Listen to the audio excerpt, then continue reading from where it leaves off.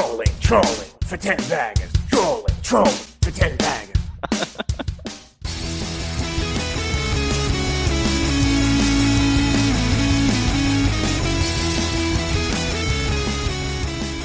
Thanks for joining us. You're here with Joel and Sam. We're here to talk about finding 10 baggers. That's a stock that's gone up 10 times. There isn't much out there about how you find a 10 bagger, so we chat to people who've found them before.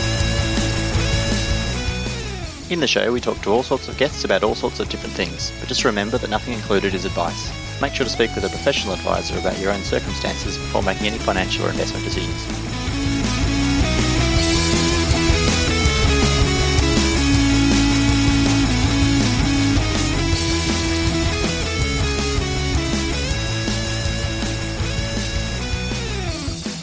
Hi and welcome to the show. This is a special episode that includes part of a conversation we had with David Blake from BioShares. It's just a small part of a much longer conversation which will be released as an episode shortly. Given the topicalness though, we wanted to get this conversation out as soon as possible. Make sure you keep your ear out though for a future episode where we have a much longer conversation with David about all things life sciences and biotech. The discussion was recorded on Thursday the 12th of March 2020. The world markets were volatile for the weeks prior and they've continued to do so since. But without any further ado, here's the discussion we had. So David, what do you think will be some of the more immediate impacts perhaps of the coronavirus on the biotech and healthcare sector in Australia? In a way, this is where biotech should shine, because this is what biotech is all about. It's about healthcare, it's about attending to unmet need, and it's about making sure all the products and services that healthcare, life science companies do are about providing certainty in the world when it comes to infection, or even a broken arm. What happens if you break an arm? Do you have to go to an apothecary down the road who'll fix it for you, or do you actually get it treated, x-rayed, fixed up? Or if somebody starts coughing some blood, what happens? It's all about contributing better ways to help people who are sick or who have got a disease or who have suffered an injury. So the SARS-CoV-2, that's the specific coronavirus that causes the disease which has been designated COVID-19. The terminology is very important because SARS-CoV-2 is similar to SARS-CoV, which was the initial one that most people will have been familiar with, and it's another version of that, but this time it's more deadly, and it really is an unwelcome guest that's going to be inhabiting the planet for now on, it seems. That's got a lot of implications for this the life sciences sector, because it's exposed issues within the world's healthcare systems and the provision of drugs and devices and lots of things. We weren't quite as ready for it because a lot of the focus on the next, if you like, big pandemic has been to do with influenza, but nobody really thought that a coronavirus would jump out and do what it's doing to create maybe the worst economic event since 1929. That's my view. It's just going to wreak havoc, and we will see, though, through that, lots of opportunities for life science companies. There'll be new, in time, some really new interesting companies spring up. One area that's suddenly become pretty relevant is telemedicine. So a company called ResApp Health, which actually had some not so good news today. They had a setback from the FDA. They'd put it in a submission with them, and the FDA said, no, not good enough, guys. You'll have to try again.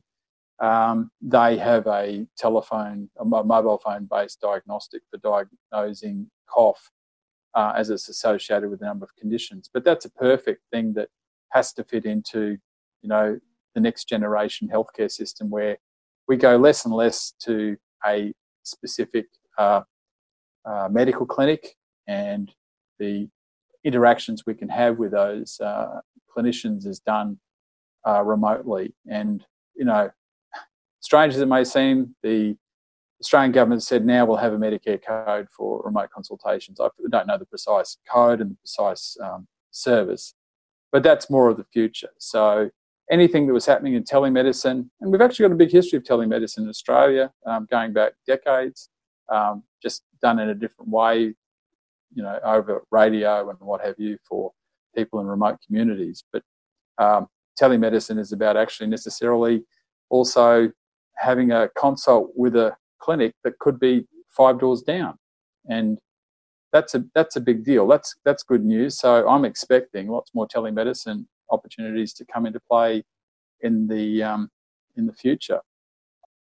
And maybe just for a bit more context, are you able to give a bit of a sort of high-level description of what the COVID-19 virus is, and a bit of a summary for listeners? Well, a coronavirus, it's got its particular definition as a particular type of virus. It's an RNA virus, which is capable of being transmitted from person to person. This one is believed to be originate from animals. There are ones that do exist in humans. There are ones that exist in pigs, etc. But this one has, it seems, crossed over from bats, and it's why it's a problem as a virus. Is it because it can cause respiratory distress or respiratory illness? So it can get into your lungs, where they can create huge amounts of inflammation that can lead to pneumonia. And pneumonia is where the sacs in the lung fill up with fluid, and that means you can't breathe, so therefore you die. That's terrifically not a good situation to be in. So influenza, I think in parainfluenza, these are other viruses that can do the same type of things in humans, where they can cause pneumonia. Pneumonia is what you end up dying from, principally. Your lungs pack it in, because inflammation is concentrated in the lungs, and that's why you have to provide ventilation to people who have this type of infection where the lungs are not working. Maybe you can come back from that. Sometimes it's just not possible. But a drug that could, stop the virus reproducing, inhibit its, wind back its presence in the body, means you could wind back the infection, allow other things in the body to come in and fight it. Sometimes you might need, you can typically need multiple medications, I think, to manage somebody who's that sick with pneumonia.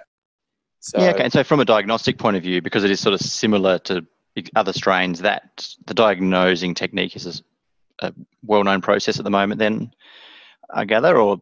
Look, I think the diagnosing infection with the virus is one thing. You can do a swab, and then you can do a PCR test and probably pretty rapidly say you've got it. But then you have to say, well, there's really nothing much you can do. It's except to carefully monitor. There's probably some medications at the moment you can give to help people who've got it, and there's no cure for it at the moment. There's nothing you can give somebody to say. There's nothing you can definitively give them. And the thing is that around the world, a lot of things are being trialled and tested, officially and probably not officially, to see whether that inhibits the virus and reduces its burden in the body. But the diagnosis of it is easy-ish to do. The diagnosis of pneumonia is easy-ish to do. But the therapeutic options are not yet confirmed or established, let alone worked out into being able to be manufactured in volume. That's the big problem. And a vaccine, you'll hear talk of people saying, well, we've got a vaccine. Well, that's meaningless unless you can make it in the right volume. Okay. We might ask you at the end, David, for one of your nominated 10-bagger picks, but I guess how should investors how should they be positioning themselves? I mean, what should they be looking for? I can appreciate it's just so volatile at the moment that it's very difficult to see past the next day or so, but how can we arm investors? Well, I don't think you need to be in the big healthcare, what I call protective security stocks, which is where everybody went to because they thought they were better than a bank and better than better than the bank to put your money in and better than a bank to invest in and then better than a commodity stock, better than everything else. I'm talking about the CSL and those other ones. They just became so overpriced. They're going to become good buying again in a while.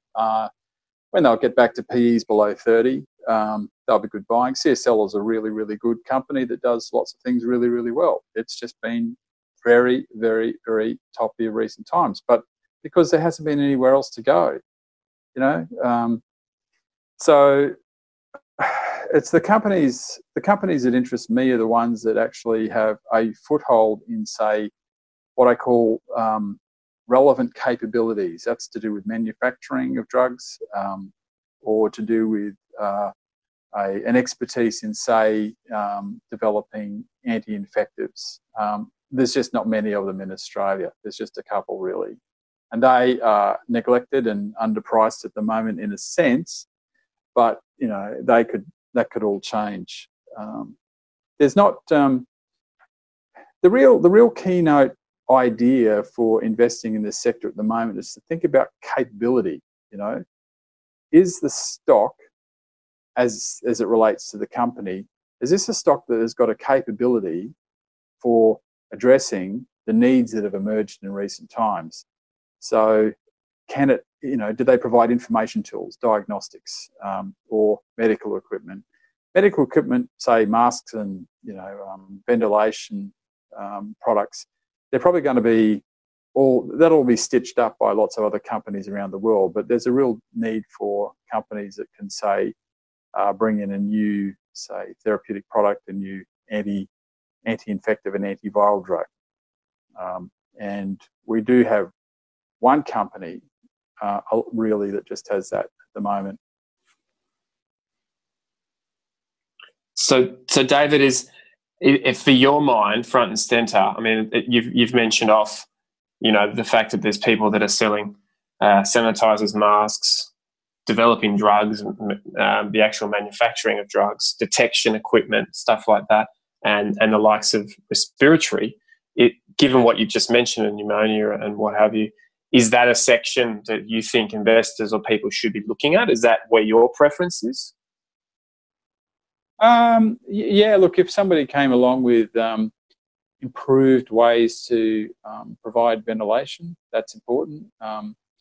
Even masks, that could be, protective clothing, protective equipment, infection control, that could still matter. There's the demand for it is probably going to still be pretty strong for a long time around the world. I mean, this will be with us. It's really not started as much as, you might think it's got to Europe and Italy, but really there's a lot of other countries where we have not seen it work its way. I mean, what about South America? What about Indonesia? What about India? What about Africa? What about Syria? What about every refugee camp around the globe? What about every destitute community in every slum area of every city around the world? That's... Things can change seasonally, but the thing is that's why it can be out there spreading. It'll blow up. There'll be it'll move back from being a pandemic to being an epidemic in an area. So you can do things when you need to, when you want to manage, say, a quadrant of a city and quarantine, 1 million people. You can do it, but you could still use a more rapid, cheaper diagnostic that can tell you very quickly. So to help you introduce better methods of managing its transmission, because the real big thing at the moment is to slow down its transmission so that therapeutic products can be evaluated and then manufactured and brought to frontline use. So that's been a really big issue for lots of people around the world, because there are many, many vested interests in saying we don't want to close borders, we don't want to lose our income, we don't want to be shut down, not understanding that it's worse. It would just far better to have gone for the crude guillotine, if you like, at the border gates, and really done so much more to preserve a community or an economy and its viability, because you just had less illness. I feel like we could go on to this sort of tangent for quite some time. We're actually venturing into areas that we're probably not experts ourselves in, and spreading fear, which we don't want to do, given our main tenet of our podcast is to identify opportunities. So, well, there are definitely opportunities on the way for investors to start thinking about, and that's one of the beauty about the markets, is that where you see things happen first on the stock market. You see the stock market's recent collapse is all about what's going to happen 12 months out. But at the same way, you'll see companies come along and say, hey, we've got something that we think. It'll be a startup, an IPO. It'll be a company that buys into technology and actually seeks some capital. That's all about, addressing the new opportunities. And, I've had some conversations recently about those. So you can, while there's disruption, there will absolutely be opportunity. And it's great that we have a vibrant free market in Australia and a vibrant, equity market where people can say, hey, let's get on with the business of, finding new things, maybe making, an at-risk investment. But the point is that it's got a lot of relevance to it. Okay, well, let's start with the ground up then. So obviously the company that you might look for as an investor needs to have cash for 1 to 2 years and being adaptable to maybe changing their programs from an existing phase 1, 2. I mean, I can think of a company already that's sort of put on hold their HIV and sort of going down the COVID path. What's your thoughts on that? Not that stock specifically, but just more broadly. Well, it could be that here's a hypothetical situation. There might be some companies out there who have expertise in manufacturing what's called active ingredients, or they know how to make the things that go into the finished product. And it could be that the government in the next 6 months says, we have to rebuild our capability. We can't do it ourselves. We have to commission companies to do it. We're going to provide contracts to build new infrastructure or to support existing infrastructure. And we want proposals for this because we want to have a capability, and we want a stockpile because we need stockpiles of basic medicines, because one of the issues that's emerged is with the SARS-CoV-2 global pandemic is our incredible reliance on China for the basic ingredients that go in to make drugs. Suddenly, medical product security is going to be, in my opinion, a huge issue. And if you think of a very basic antibiotic and suddenly you don't have that, you can have an even worse health crisis on your hands if you can't get those stocks.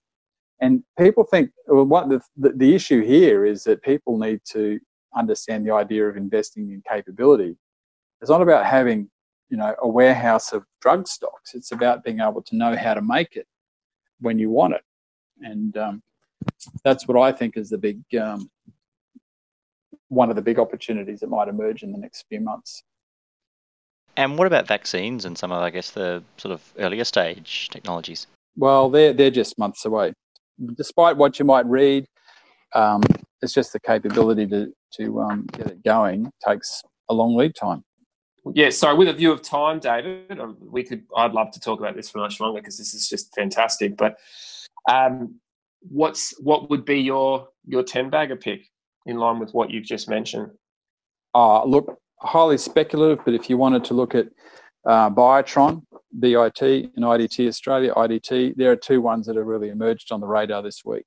One's a manufacturing capability play. The other one is actually an anti-infective capability play. We hope you enjoyed that short part of the conversation we had with David and learned something from it. Keep an eye on your podcast feed for a future episode coming out very soon. In the full conversation, we have a much more detailed chat about all things biotech and life sciences and what to look for in a 10-bagger in that space.